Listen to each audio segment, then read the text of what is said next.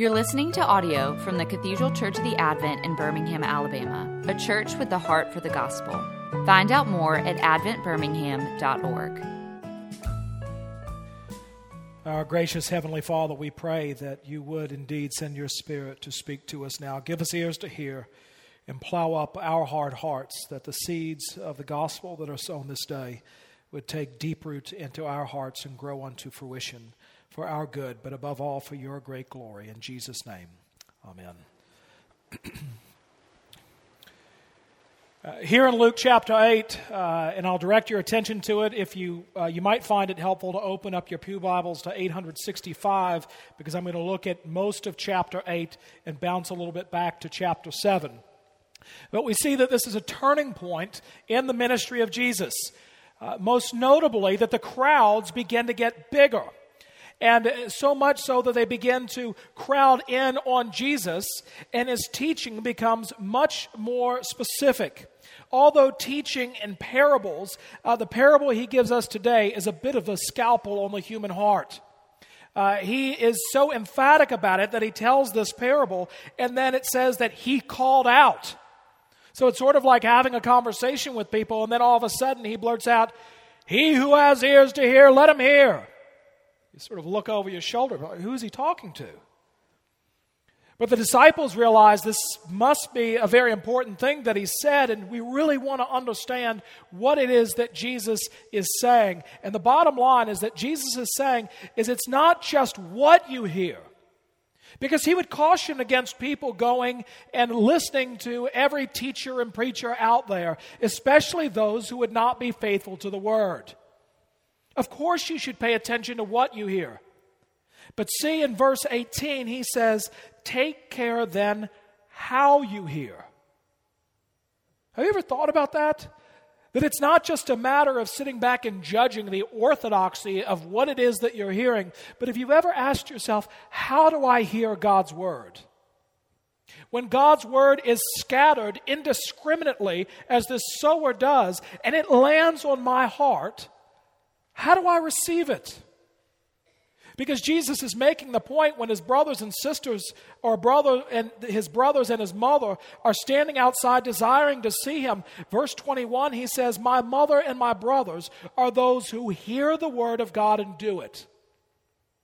Now, this might sound really hard against his family, but what Jesus is saying is actually incredibly inclusive. He's saying, no, my family are not just the people that I'm related to, but the people that I have in my family are those who hear my word and put it into practice. My word takes root in their lives and grows unto fruition.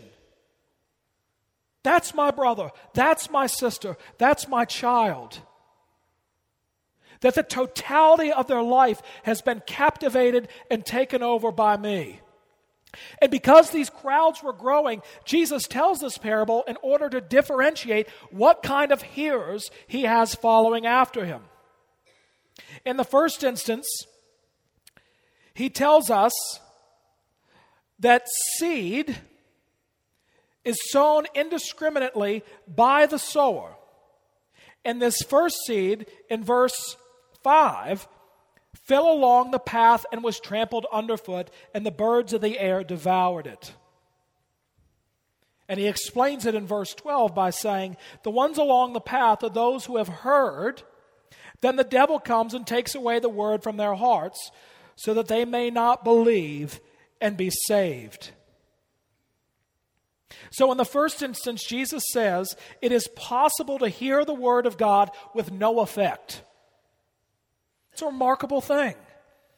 We believe that the word of God has power, and yet Jesus is saying here that you can sit under the teaching of the word of God your entire life, and it may not affect you in the least. Now remember, the people that Jesus is talking about are not people who have not heard, but people who have heard. Whether they were following Jesus in his day or whether you've grown up in the life of the church in the here and now. And Jesus is saying that it's not just about hearing, but actually a matter of salvation. that the devil comes along and takes this word away so that what? That they may not believe and be saved. And so there are eternal consequences to how the word falls on us and how we receive it. And here Jesus is speaking of hard-hearted people, where the word bounces off of them like Teflon. It never takes root. The way that I often think about it is like going to my doctor's office, and there's something going on there because he seems wholly committed to making his doctor's office completely retro. Everything is from 1972. The furniture, the wallpaper, it even kind of smells like cigarette smoke. So, and in the background, there's what used to be called elevator music.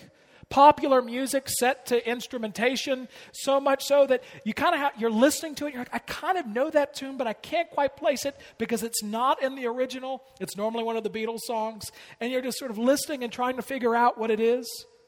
Well, that's what Jesus is saying here, that you might have heard over and over again the Word of God. You might have grown up singing, Jesus loves me, this I know, for the Bible tells me so. And yet all it was just a song. It meant nothing to you. It didn't take any root. You're listening, but you're not really hearing it. You're not discerning what it is that it's saying to you. It's not for you. It's simply out there. And of course, the devil is happy to cooperate with a hardened heart. And there are many ways in which we harden our hearts to God. It's not something that happens instantaneously. The letter to the Hebrews tells us that hardening of a heart is something that happens over time. It's not as if one day you wake up and say, well, I've got a hard heart. But no, day after day, your heart begins to develop calluses to the point where it becomes so hard that God's word can't even penetrate it.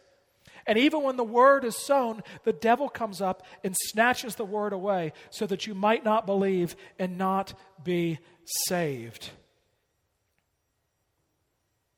And so what if you are one of those people that's sitting there this morning and saying, I'm afraid I have a hard heart.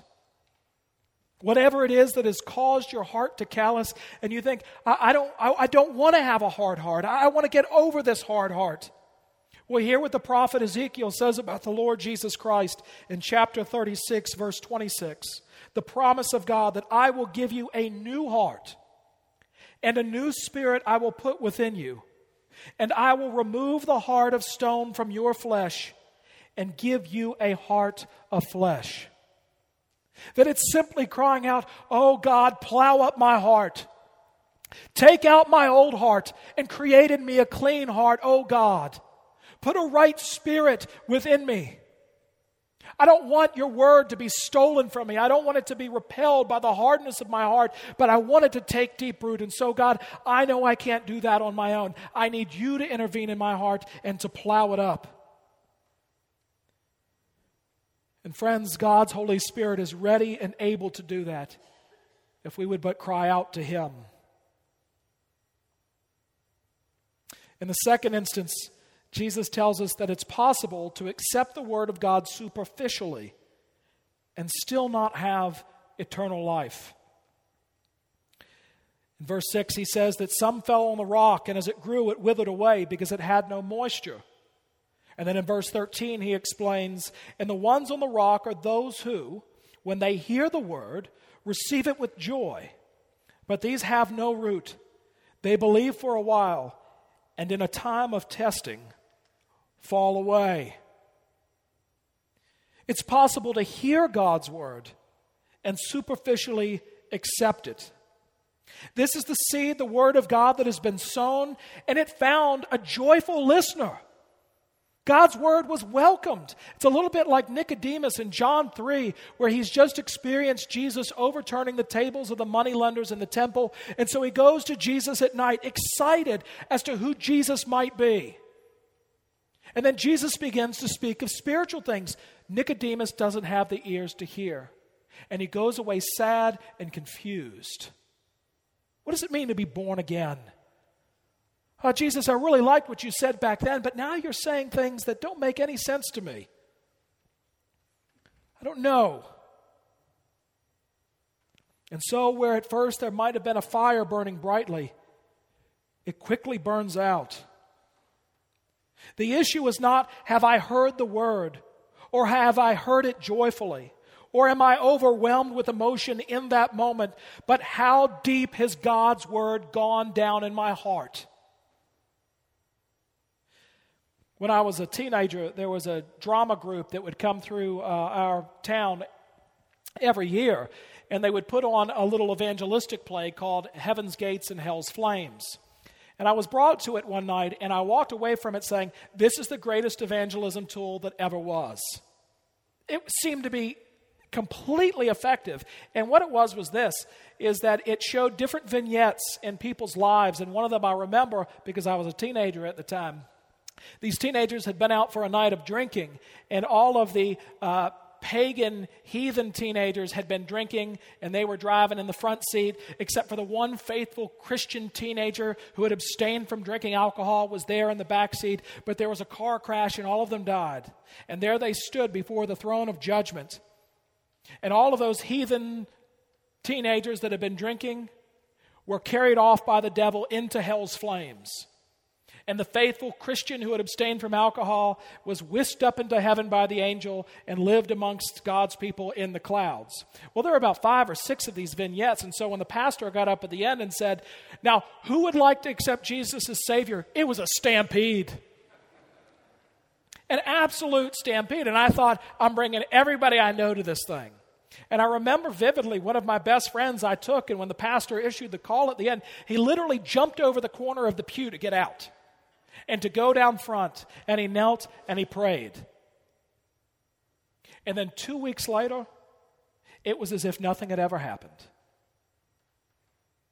My friend would readily admit later on that he went down front to pray not because he was afraid of sinning, but of burning. He went down front not so much to gain heaven as to avoid hell. And Jesus and his word really didn't factor into his decision. He simply didn't want to get carried away like all of those pagans did in the drama. And so the seed that was sown seemed to have taken some root into his life. But then at a time of trial, a time of tribulation, it withered up and died because the seed never really took root. But for some of us, it might not be an emotional decision. The shallowness of our faith might actually be intellectual.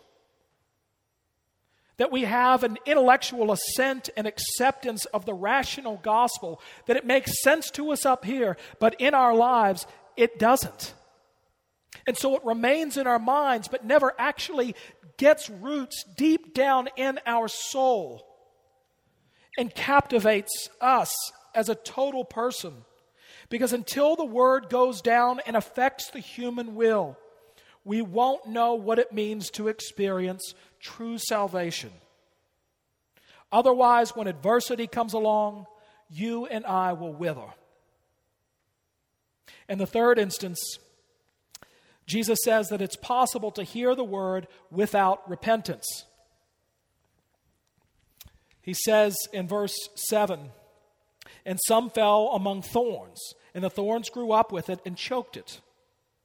And he explains in verse 14, and as for what fell among the thorns, they are those who hear, but as they go on their way, they are choked by the cares and riches and pleasures of life, and their fruit does not mature. And so the seed of the gospel goes out, and you notice that the thorns are already there. And sure enough, absolutely, the real energy of the soil goes to the production of thorns. And this ground is very happy to accommodate the word. It's a little bit like the old hymn, "Have you any room for Jesus?" Well, have you any room for Jesus? Well, of course I do. I've got a little bit of room over here. Here's a little corner of my heart that Jesus can have. But alongside all of the rest of the rubbish in my heart, amongst the thorns of my life, but yes, here's a little piece for him. Now, when this parable gets preached on or taught on in our congregation, it's this particular bit of the parable where a lot of Adventers begin to pay attention. Because they wonder, has the gospel of Jesus Christ, am I in danger of allowing it to be choked by the cares and riches and pleasures of life? You notice he doesn't talk about the evils of life. It's not sinful things that he's talking about per se. He's talking about actually the good things of life, the things that are to be enjoyed and yet begin to gain an improper place in the hearts of individuals who have initially received the Word of God. So much so that they begin to crowd Jesus out until there's no room for him. One of the things that I enjoy doing while I'm sitting up here is I like to look and see how you sing. Now, some of you don't sing, and I make a mental note of that, and there will be a judgment day. But even those of you that don't sing, I watch your countenance. And I can see the weeds growing up. I can see where your mind begins to wander. You begin to think about things that are really encroaching in on your life, that are real. Your children, your marriage, your job, your life. And it's not a matter of, because then I can often see some of you snap to and you think, I need to stop thinking about those things and set my sights upon what's really important. I need to focus in the here and now. When in fact, Jesus is saying, no, I want to go with you to the weeds. I'm going to get in the weeds. I'm going to get into the thorns. Where your mind is wandering is exactly where I need to go. It's not as if you shut the door and just move back to that nice compartmentalized place where I'm allowed to dwell. And it may be that some of us need, like the rich young ruler, to give up everything that we have and to sell it and to give the money to the poor and follow the Lord Jesus Christ.